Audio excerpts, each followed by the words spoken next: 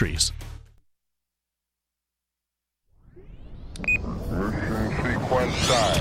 6, 5, 4, 3, 2, 1, 0. All engines running. Commit. Liftoff.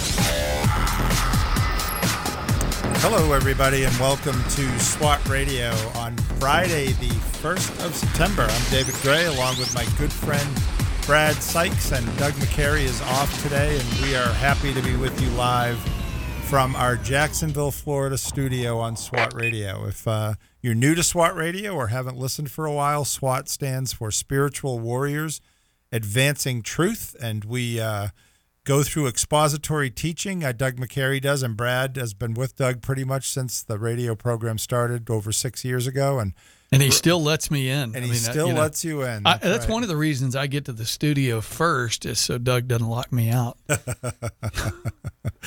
Just saying. Sorry, Doug. There you go. Well, we are in, you guys have been in the book of Haggai this week, a short book, but one that is full of wisdom and God's grace and forgiveness. And I was embarrassed to say when Doug taught on this at the SWAT training day several weeks ago that I'm not sure I ever actually have read Haggai, or read it maybe, just doing the quick, I'm trying to get through certain books of the Bible. I'm going to read through the Bible in a year. Yeah, but he really dug mined so much out of that, and I know you guys have been talking about that this week, and we're going to try to wrap up that discussion on Haggai 1 through 15 here as we end the week. Well, like you and I so often do here on Fridays is, what we've been working through in the text for the week. Now it's time let's talk about how do we apply this.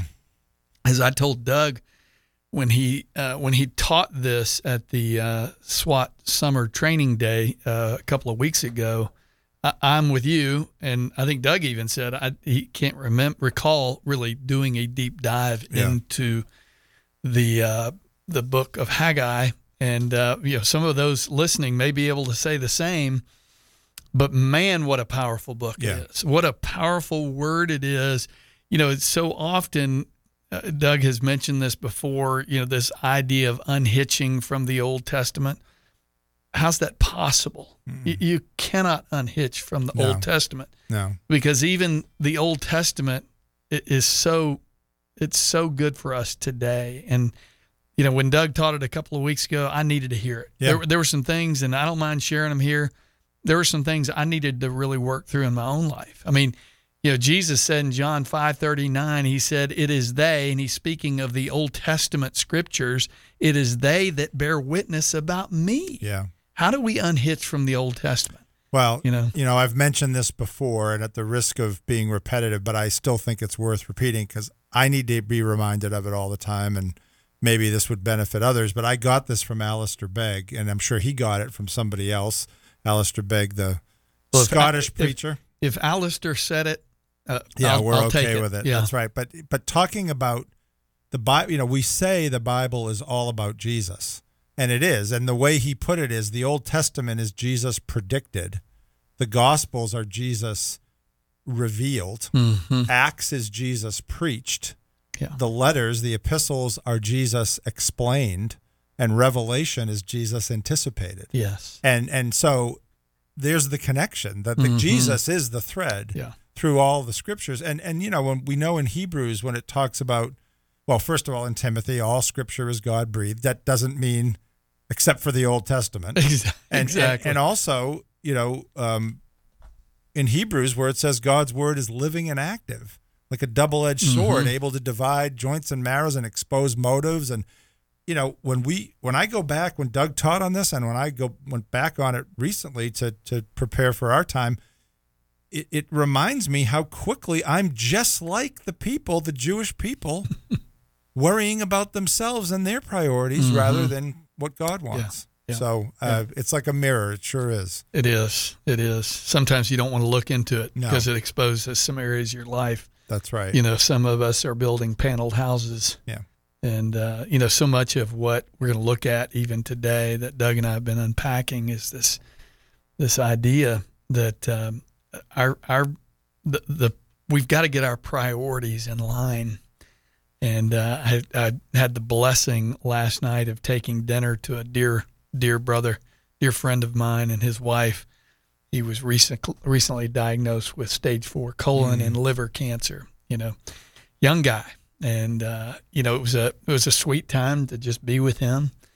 But it was a good reminder even for me that our days are numbered. What are we doing? And this whole text is the awakening of the people who have been called out, really. And I mean, we need to be called out sometimes. In fact, more than sometimes. Some of us need to be called out daily. Yeah. And if you're in God's word, it's gonna come right before you. That's right. And this text certainly does. That's right. Well, we're going to get into that again. We'll go back and read the text and talk about it from Brad and I have been applying certain questions on Fridays to the text. Questions are, what stands out or jumps out at us from the text?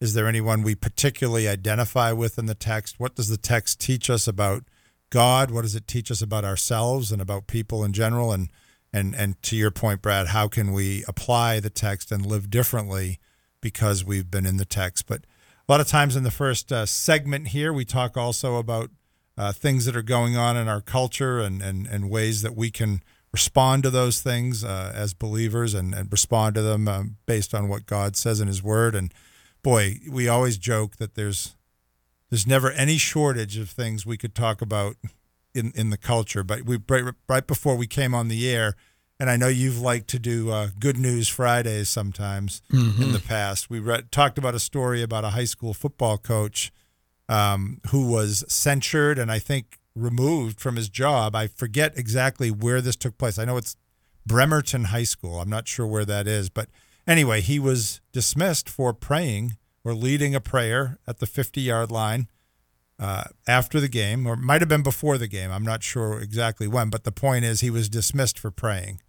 And he filed suit, and it went all the way to the Supreme Court, and the Supreme Court recently ruled for him, and that prayer is protected as a constitutional, under the First Amendment, as a constitutional right, and apparently he's going to be awarded quite a settlement. So, as he should be. I mean, this should never have gotten there. Right. Football coach who won lawsuit against public school for an on-field prayer returns to gridiron. Yeah. Of course, that's AP. It's in Washington, Bremerton, Washington. Okay. It says an assistant high school football coach in Washington State who lost his job during a controversy over his public post-game prayers is back on the sideline after the U.S. Supreme Court held that its practice was protected by the Constitution. Here, and you can read the article. It's all in the internet, but we've talked about it here. Doug and I have certainly talked about it. The idea that most of the church has gone silent. We haven't been forced to go silent. We've gone silent because we're fearful. And I hate to say it comes to this kind of stuff. But if more of the church would stand up and pray in public, do things in public that declare the glory of God, that declare that we've been called out of darkness and into light. Listen, the rest of the world is able to say whatever they want to say. Why are we not saying what we want to say? That's right. And we should say that no matter what the law says. Exactly. But of course, it's important to know that the law still does say that this is okay, right? I think sometimes people start to believe the culture rather than what the actual law is. My wife talks about this all the time. We need to know what the law says. And the law says here that this is protected. And like you said, there's so many voices in the culture, especially in the ears of our kids. And the kids are starting to grow up. And this is the whole agenda, right? This is the whole idea. Make the kids believe that all this stuff that's evil and wrong and contrary to what God says is normal and okay. And that praying before a football game or after a football game is abnormal. Praying is what's the word I'm looking for? Reckless or extremism or whatever you want to call it. That and how topsy-turvy have things turned where that's the case. Yeah. that praying and thanking God and praying for safety for the kids and, praying for thanking God for the opportunity to play and that kids would learn the right lessons and have good sportsmanship and all these things, that's somehow wrong. Yeah. It's just, it's the inmates running the asylum, right? It's fundamental, and it's fundamental to our country. It's fundamental to what it was kind of established on. That's right.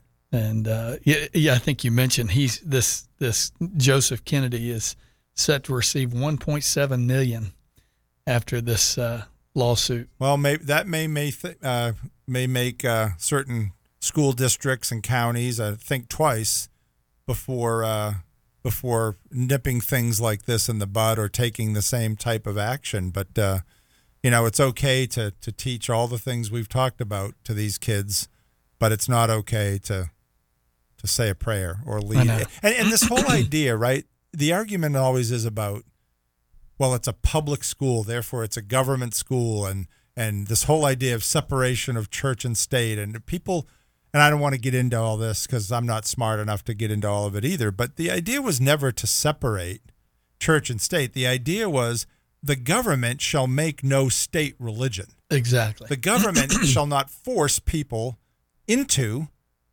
like Henry VIII with the Church of England or whatever it was.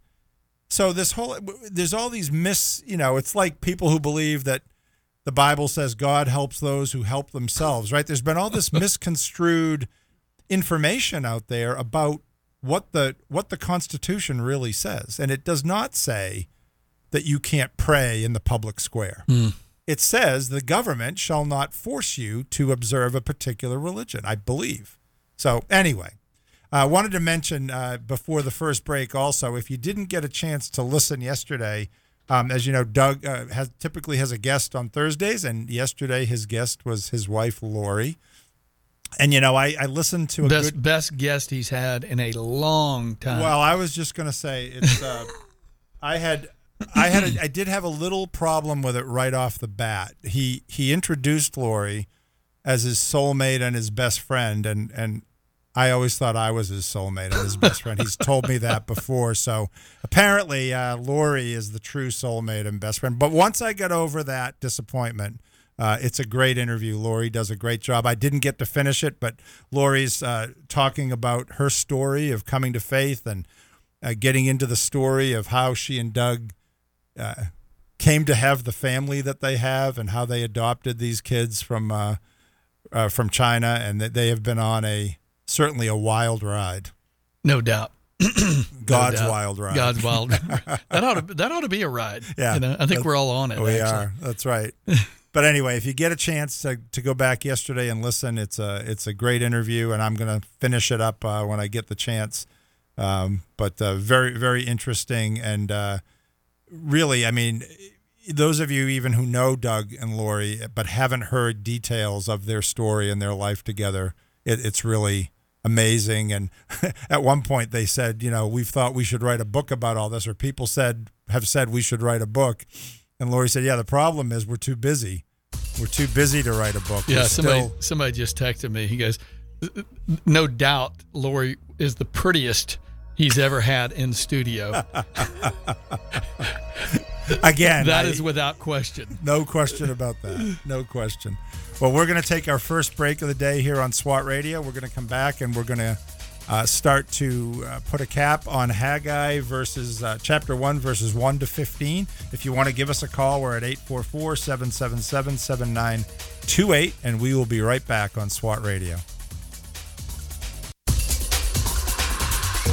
This program has the potential to reach millions of men each week. If you'd like to learn how you can support this unique program that is helping men understand the truth about Jesus through God's Word and how to impact their lives and the lives of others, then go to www.swatradio.com. Then click on the donate link to help SWAT Radio pass on the truth for the next generation. SWAT Radio is brought to you in part by Ace Door and Window Service, Inc. Ace Door and Window Service, Inc. is a full-service sales door and window installation company. Both of the owners are licensed contractors and are involved in the daily operations of the company. All of their trucks are company-owned and fully equipped. Their mission is to provide Jacksonville and the surrounding area with door and window replacement services. To learn more, call 904-701-3667. That's 904-701-DOOR. Or online at www.acedoor.com. The Florida Georgia Truth Network in Argyle at 91.7.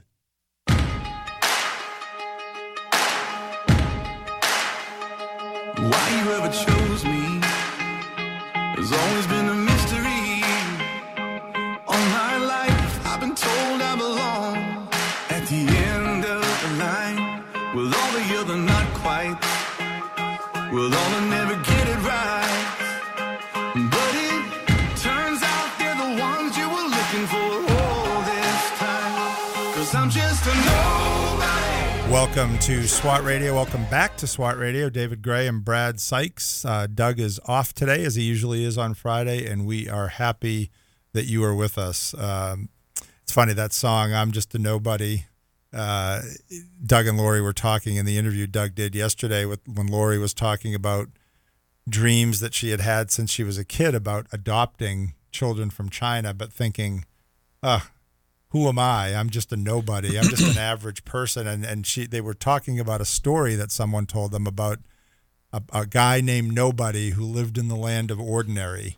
And the whole thing is about nobody ever follows a dream or this or that, but then the guy gets a sign from the dream catcher or the dream revealer, or I forget what he was called. But anyway, they get into that in the interview yesterday about how God really prompted them both, especially Lori, and gave them direction and kind of clear indication that this was his will for them in adopting those kids. It's a very interesting story. Isn't that that's the beautiful thing about God's call on you and me, Doug and Lori, anybody else, is that he's not looking for Heisman Trophy winners. Yeah. I mean, he's not looking for A plus, Hollywood actors. Look at Jesus' disciples. That's exactly right. Yeah. I was teaching last Friday about where Jesus says, follow me and I'll make you fishers of men. Yeah. Look at who he brought on as his first round draft picks. Yep.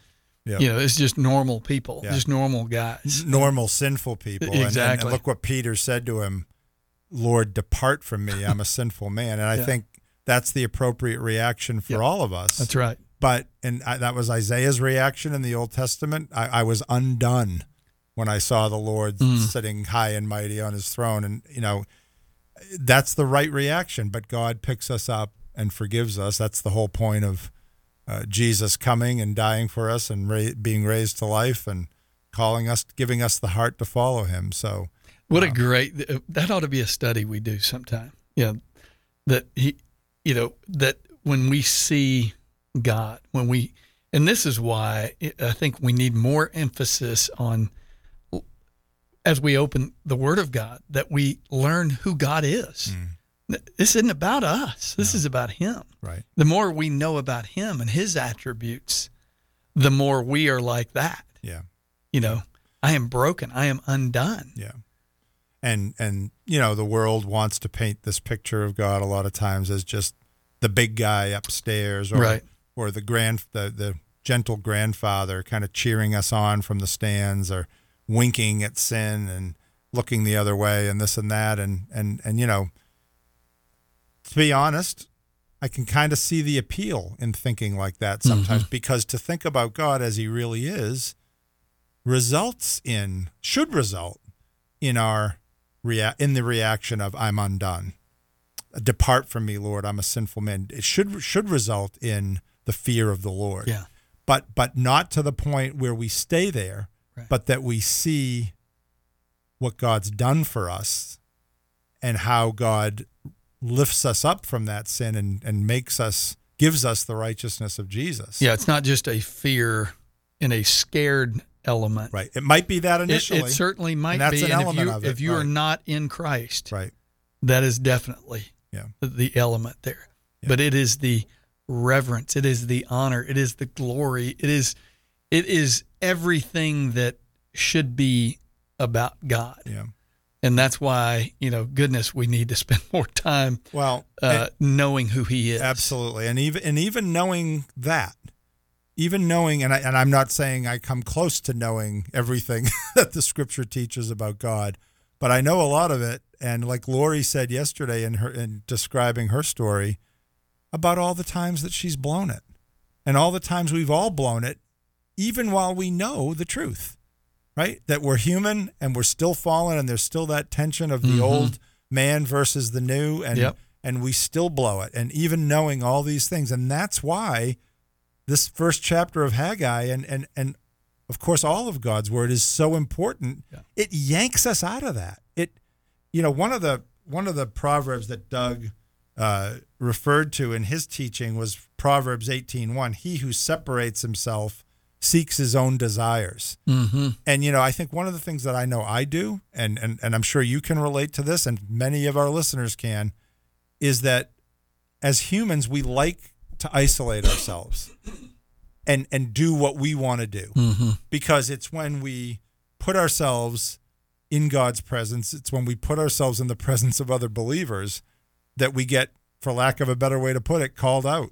And we don't like that. I don't like that. And so I'm thankful in particular for this teaching, not only when Doug did it at the training day, but to be talking about it today. Yeah. Amen. Why don't we do this? We've got a good 10 minutes here, a little less than 10 minutes.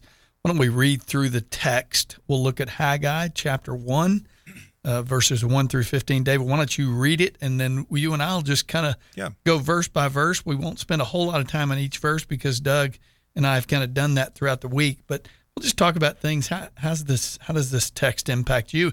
And for those who are listening, if you've never studied Haggai, listen in, tune in to what's being said. Mm-hmm. And what does it say about God? What does it say about man? And then how are we to live in light of this word? I'll do my best with all the names here. Haggai 1 to 15. In the second year of Darius the king, in the 6th month, on the first day of the month, the word of the Lord came by the hand of Haggai the prophet to Zerubbabel the son of Shealtiel. You want to help me with that? You're good with that. Shealtiel, governor of Judah, and to Joshua the son of Jehozadak, the high priest. Thus says the Lord of hosts, these people say the time has not yet come to rebuild the house of the Lord. Then the word of the Lord came by the hand of Haggai the prophet. Is it a time for you yourselves to dwell in your paneled houses while this house lies in ruins? Now therefore, thus says the Lord of hosts, consider your ways. You have sown much and harvested little. You eat, but you never have enough. You drink, but you never have your fill. You clothe yourselves, but no one is warm. And he who earns wages does so to put them into a bag with holes. Thus says the Lord of hosts, consider your ways. Go up to the hills and bring wood and build the house that I may take pleasure in it and that I may be glorified, says the Lord. You looked for much, and behold, it came to little. And when you brought it home, I blew it away. Why, declares the Lord of hosts? Because of my house that lies in ruins, while each of you busies himself with his own house. Therefore the heavens above you have withheld the dew, and the earth has withheld its produce. And I have called for a drought on the land and the hills, on the grain, the new wine, the oil, and on what the ground brings forth, on man and beast, and on all their labors. Then Zerubbabel the son of Shealtiel, and Joshua the son of Jehozadak, the high priest, with all the remnant of the people, obeyed the voice of the Lord their God, and the words of Haggai the prophet, as the Lord their God had sent him. And the people feared the Lord.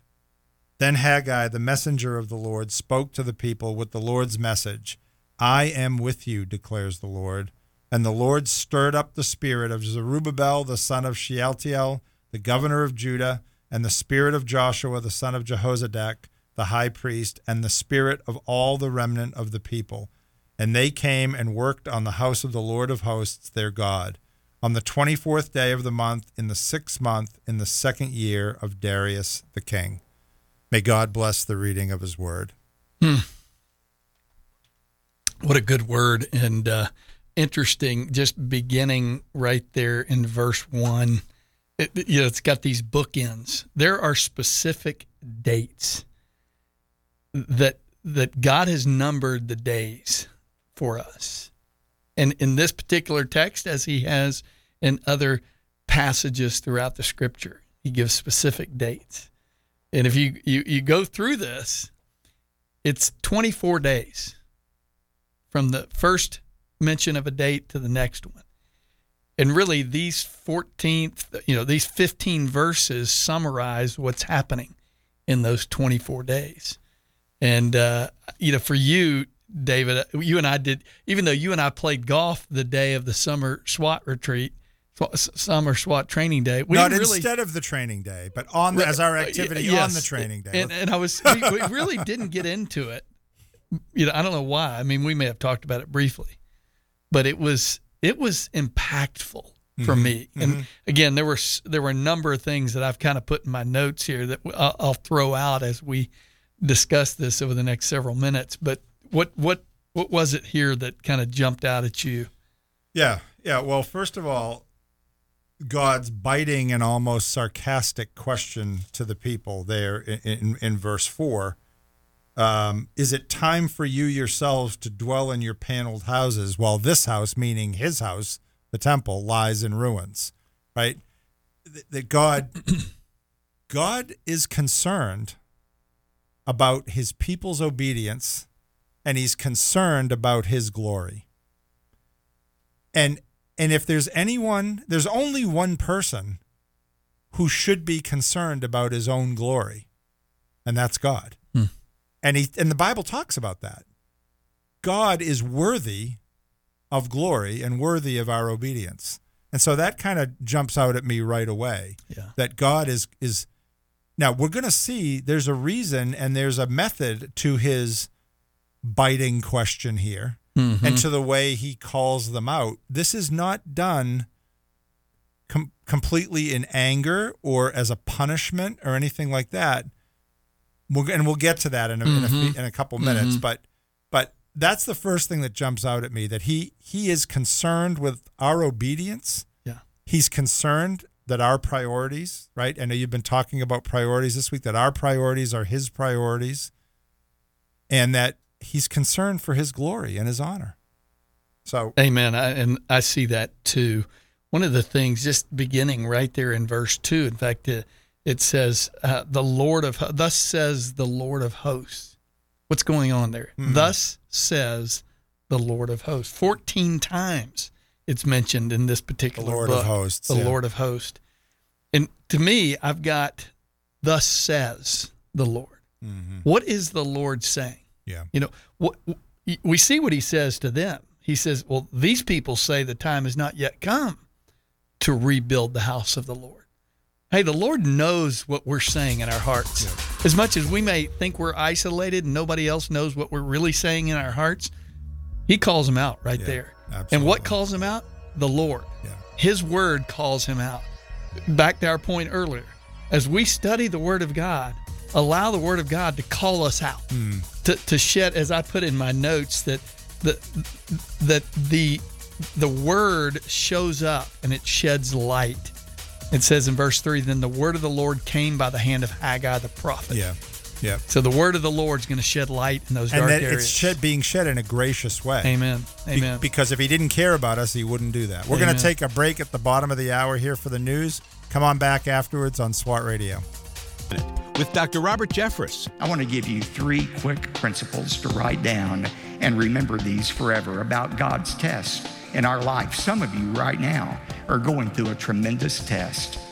Number 1, sometimes God asks us to do something that makes absolutely no sense, but it's only because we have a limited perspective. We can't see the future, but thank God we serve a God who does. Secondly, God's tests never deal with those things that are trivial to us.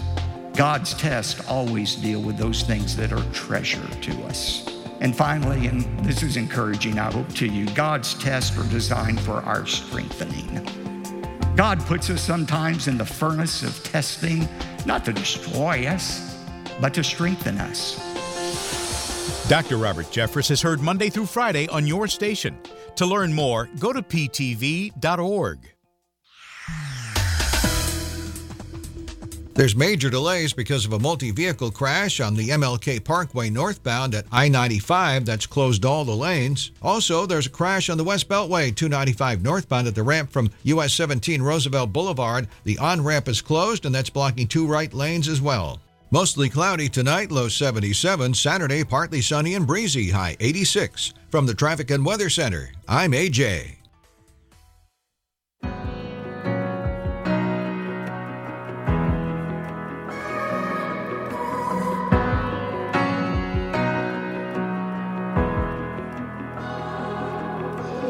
There I was on death row, guilty in the first degree, Son of God hanging on a hill, hell was my destiny. Welcome back to SWAT Radio, everyone. David Gray and Brad Sykes, and there are some more song lyrics that kind of echo what we've been talking about. There I was on death row, guilty in the first degree. That should be that's our reaction, right? When we understand who God is and who we are. But that turns to joy when God reveals to us. We don't stay in that state when we belong to him. He lifts us out of that state. And that's where worship comes from. Yep, exactly. Worship that God has died for us and redeemed us and calls us his children and part of his family. So Amen. Anyway, we were talking about this first chapter, first 15 verses of the chapter of Haggai and what jumped out at us here. And before the break, we were kind of talking about the fact that God is concerned about his own holiness, concerned about the obedience of his people. And during the break, Brad and I were talking about how this passage also reveals that, as Brad said before the break, God is the Lord of hosts, literally meaning he's the Lord of heavenly armies. Exactly. Right? And he's the Lord who controls everything in creation. Yeah, and right here, he speaks. That's right. Pretty powerful. That's right. You know, and we mentioned this 14 times. He says it in this book. Yeah. What's interesting, what does he say? He says, these people. He doesn't say my people.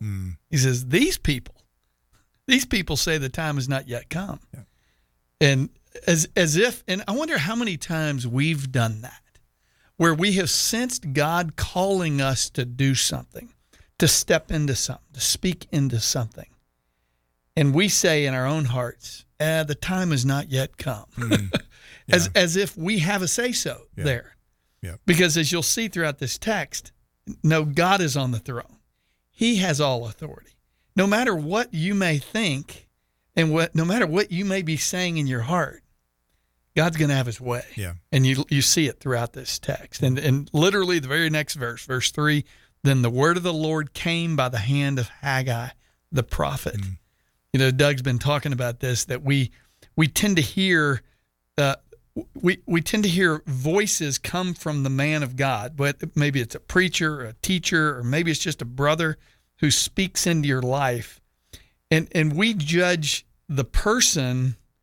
We don't receive the truth that's being spoken because we tend to see it through the vessel that's saying it, and boy, that's dangerous, right? Yep. And you know, we were talking about God speaks, the Lord of hosts speaks, and essentially what he's saying here is he's rebuking them for not rebuilding his house, but being worried about their own, and he's also telling them, look, you've done things your own way. Essentially, I'm going to paraphrase. He's saying, how's that worked out for you? Exactly. Right? Yep. You've done things your own way. And because of that, and I think of the proverb, right, that says, and I guess I mentioned this earlier, Proverbs 18:1. Proverbs 14:12. There's a way that seems right to a man, but it ultimately leads to death, right? Yeah. And I'm sure these people here thought that it seemed right to them to take care of their own stuff first and not be bothered with God's house, but yet God's in control, not them. Yeah. And what a reminder that is to us, to me, right? And you said we might have the reaction when God calls us to something, oh, well, I don't think now's the right time. I'll take it even one step further. There have been times in my life, and I'm, I'd like to say, oh, this hasn't happened for years. But of course, Right. That wouldn't be true. Where not only might I say it's not the right time, but I might reject God's call to something because I just want to do what I want to do. And if I submit to his call to pray for someone or do this, it means I've got to repent of what I'm doing. Yeah. And I might not be in the mood to do that or ready to do that, as crazy as that sounds. But think of all, and really what's happening here is they're making an excuse on why they shouldn't go do what God's called them to do. Mm-hmm. They know what they're supposed to do. Yeah. This isn't new news from God. They knew what they were supposed to be doing, but they're making these are excuses. And I was thinking, not what are the various excuses that I give when I know where God is calling me, where I am supposed to go. The fact of the matter is, oftentimes my schedule is so busy that I don't have time for God, or I'm not gifted in that area, or that's not my spiritual. Evangelism is not my spiritual gift. Discipleship is not my spiritual gift. You name it, we make all sorts of excuses. And in a sense, there's some sarcasm going on here. Absolutely. Wouldn't you say? Absolutely. And like what I said, God saying to them, how'd all that work out for you? Yeah. This way seemed right to you, but you've strived for all these things, but things have just gotten worse for you from a social and economic standpoint, and from a possession standpoint, things have not gone better. They've gone worse. And I can say there's been plenty of times in my life where I was doing what I thought was right or what I wanted to do. And what does the Bible also say? The way of the transgressor is hard. It's hard. Yeah. And God is essentially saying, I've done all this. Yeah. I've thwarted you. I've opposed you. I mean, he actually says that right at one point. What Doug was talking about that, where in verse 9, is it 9? Where he basically says, you looked for much, and behold, it came to little, and when you brought it home, I blew it away. Right. God is actively opposing them. That's here. right. Yeah. And I don't think that's a good place to be. Well, and I think that the essence of what is being said here, and you can pull a lot of things out of this, but if the Lord is not a priority in your life and you're his, he's going to blow some things away. Yeah. And I'm looking forward to kind of getting into that verse. But verse 4 says, is it a time for you yourselves to dwell in your paneled houses while this house lies in ruins? Think of all the things that we place before the Lord. What about first seek the kingdom of God and his righteousness? Right. But what are we putting first in our life? What are we putting second? What are we putting third? Where is God in that lineup? And oftentimes fully admitting right here on the air that the Lord is not even in the top 5 sometimes. And the reality is he's going to blow away some things in your life in order for him to be first. Yep. And, that's a scary thought. Yeah. As you look at our country today, you look at a lot of people who are spending money like crazy. I mean, look at the debt we have. I read something the other day that right now there's more consumer debt than there has ever been in history in America. And boy, I was like, wow, I think we just learned about that in Haggai. The fact of the matter is, and I put this in my notes, they had time to do for themselves, but no time for Yahweh. What are the things that I have put from a time perspective, maybe a treasure, time, your talents, your treasures? What are the things that go before God? And that's as we've talked about, it's looking into the mirror of God's word. Yeah. God exposed some things in my own life that I have put a priority. Listen to this, David. You ever lay in bed at night and you can't go to sleep because you're thinking about what you got going the next day? Absolutely. Or, I got to get this done. I got to get that done. Yep. And it's a reminder that even our minds need to be renewed daily. Yep. And I think that's not only daily, but that's why the Sabbath is so important too. To be refueled for the week, to be recharged for the week, to get our priorities straight on the first day of the week. And right here in verse 5, well, look what it says. Now, therefore, thus says the Lord of hosts. Again, there's the Lord of hosts speaking. Consider your ways. Yeah. Says that a couple times in this passage. You ever had that conversation with your own kids? Yeah. Yeah. Think about what you're going to do. Yep. Think about it. The Lord of this family is saying, consider your ways. Yeah, that's right. Because you're headed for disaster. Yeah, that's Things right. are not going to go well. You use that verse that, is that Ecclesiastes? It's a Proverbs. The way of the transgressor is hard. Yeah. Yep. And not only does God oppose them and thwart them in the ways that we've looked at in these verses about, he says he blew it away and the heavens have withheld the dew and the earth has withheld its produce. He makes them miserable.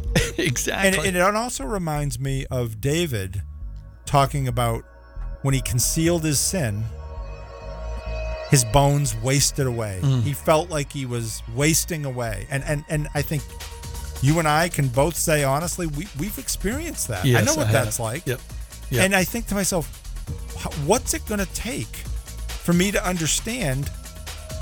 Obey God right away. Repent quickly. Doug says that all the time, right? Don't wallow in it and keep going my own way. But anyway, we're coming to our last break of the day. We're going to wrap this up on the last segment of the week here on SWAT Radio. Give us a call. If you have a question or a comment at 844-777-7928, and we will be right back on SWAT Radio.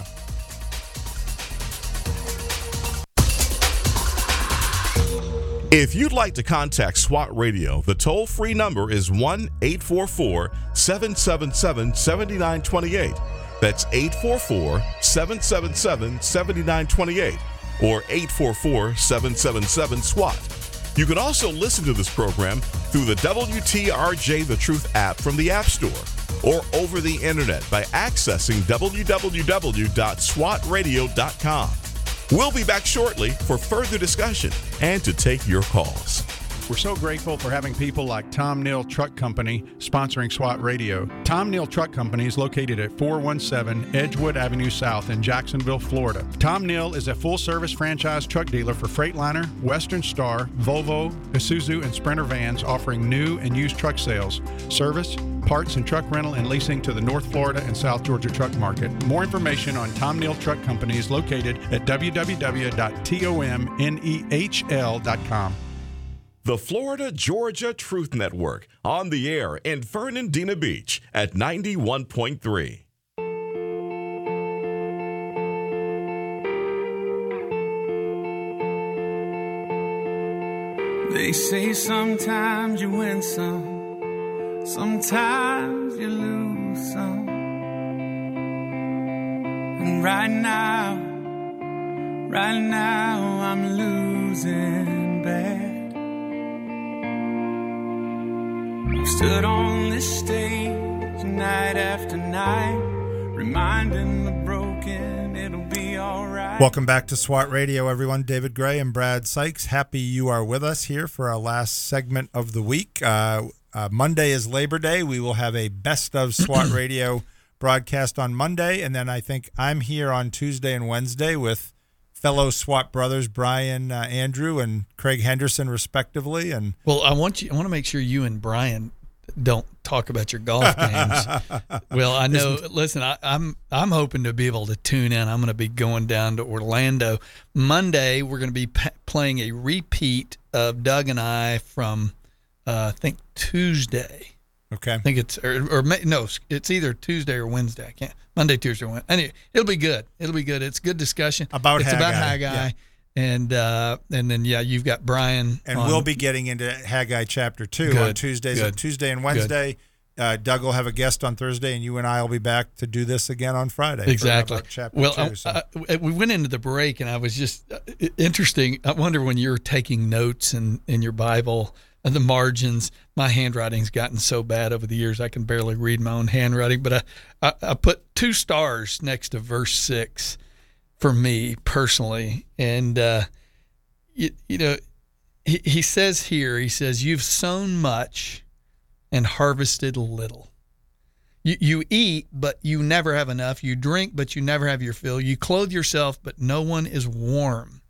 And he who earns wages does so to put them into a bag with holes." That's quite an expression. I mean, I'm big on memorizing scripture. I'm going to memorize that one because it's so true. If we are his, this is much of the church right here. This is me oftentimes, that I'm sowing a lot, but I'm harvesting very little. I'm spending a lot of time doing frivolous things that don't have a return on their investment. He says, you eat, but you never have enough. And obviously he's talking about food here, but in the sense that we're feeding on a lot of different things in our world that just do not satisfy. We're drinking, but we're parched. This idea that we're clothing ourselves, but we're still frigid. He who earns wages does so to put them into a bag with holes in it. Listen, if I could tell you all the times that I have, earned a good amount of money, and before you knew it, it was gone. Listen, God has a way of doing that. As much as we may not like that. I've told people oftentimes, and it's just part of God writing his story in my life, in that areas of financial success were great, but it was actually the failures that God took us through that made us realize those financial rewards are so unsatisfying. I mean, people strive to be successful, popular, powerful. The reality is, he's saying right here in this verse, it's not going to satisfy. We were talking about that during the break. How much do we see that in culture? What are the things that people are chasing after to find satisfaction and fulfillment and purpose, right? It's not that certain things like that are bad in and by themselves, but now we come back to priority. Right. But when they are the priority, as opposed to knowing God and obeying God and serving God, then, and those things may be part of what God calls us to do. There may be elements of those things. Let me tell you, go make a bunch of money. Great. Right. That is definitely not what I would be saying. Right. It's, as to your point, it's the priorities. Whose money is it? And what has God called you to do with that? That's right. To steward well over. Right? And, again, verse 7, thus says the Lord of hosts. There it is again. Consider your ways. Well, I wanted to make sure we got to this, too, because the other thing that I wrote that stood out to me in this is the end of the section, the end of the chapter, is that the intent of God's rebuke and discipline here in the first section, where he's calling them out with everything we've talked about so far, bears fruit. Yes, it does. In that it says that that Zerubbabel and Joshua and with the remnant of the people obeyed the voice of the Lord their God and the words of Haggai the prophet, as the Lord their God had sent him, and the people feared the Lord.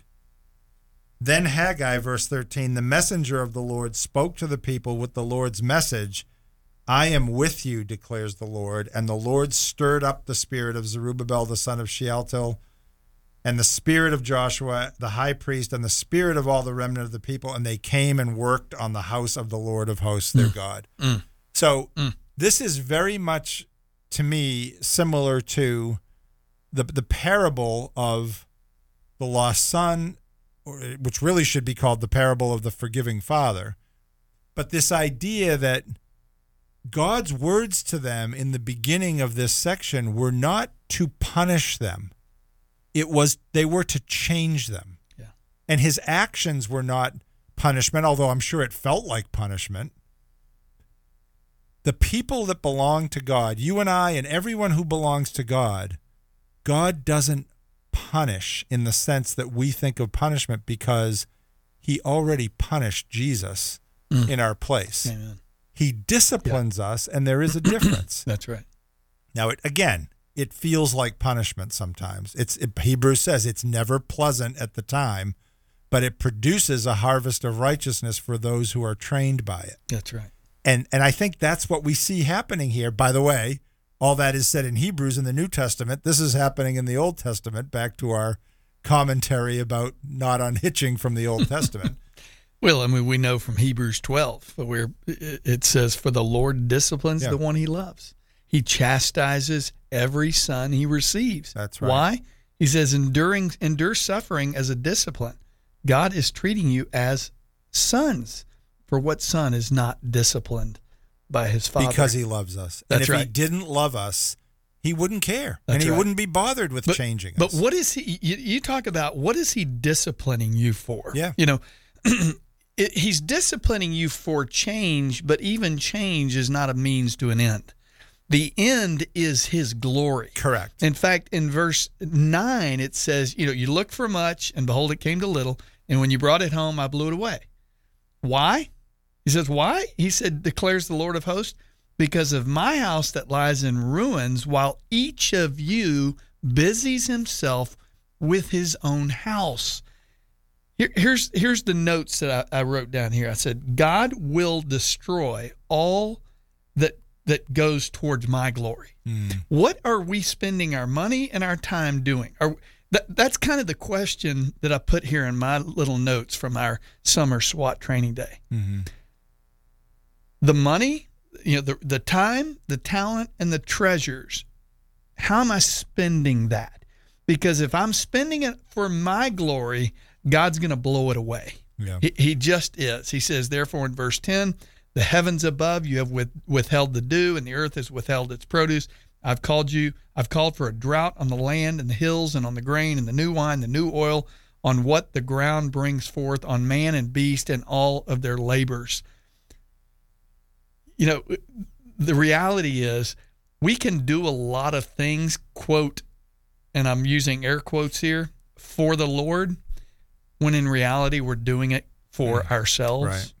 Right. And this is it. Because in verse 8 he says that I may take pleasure in it and that I may be glorified, says the Lord. Yeah. I liked what you said there about he's disciplining us for his glory. So the change is the intermediary step. He's changing us so that our lives will seek to glorify him. Yeah. And hand in hand with that is he's disciplining us to conform us or change us into the image of Christ. Yes. And what was Jesus all about? Jesus was all about glorifying the Father. I came that the Father might be glorified. I only tell you what I learned from the Father. I've come to do the Father's will. Jesus constantly is talking about showing them and telling them what the Father showed him and doing everything to the Father's glory and the Father's will. Yes. And so that all goes hand in hand. I'm glad you said that's the end goal of the Lord of hosts. Yeah. Is that we glorify him, and by becoming more like Christ, that's how we do that. And the other thing is, well, not the other thing. The goal is God's glory. I love what John Piper says in his book, Don't Waste Your Life. God is most glorified when we are most satisfied in him. And this whole text here for me personally is about being satisfied in God, being satisfied in what he's called you to do. Because in verse 10, it says, therefore the heavens above have withheld the dew. In other words, God is able to control, it's Matthew 28:18, all authority in heaven and on earth has been given to the Lord. So he's got control over the weather. The hurricane just missed us. It's because that was God's providence. God's going to withhold the dew. He's going to withhold the rain in your life in order to produce in you fruit that gives glory to him. So, it's a challenging text, and one that is very sobering, because this basically speaks to me in the sense that the time and the talents and the treasures that God has blessed me with, I'm accountable for. Yeah. And I think sometimes it's very easy to forget that, that we're accountable for these things, and to back to the original point, think that we're in control. These resources belong to us. They don't. Mm-hmm. Right. We are just stewards of these things. Yeah. And that, that idea of being accountable for these things, again, if we're in Christ, we don't have to fear his wrath or his punishment, but we should be concerned about, because we care about him and care about his glory, that we're doing things that promote that. Well, the beauty, there's so much in this that obviously God wants him to be the priority in our life. That what he's calling them to do, to go back and build the temple, to rebuild the temple, was not an easy task. Mm-hmm. Some of what in fact, whatever God has called you to won't be easy.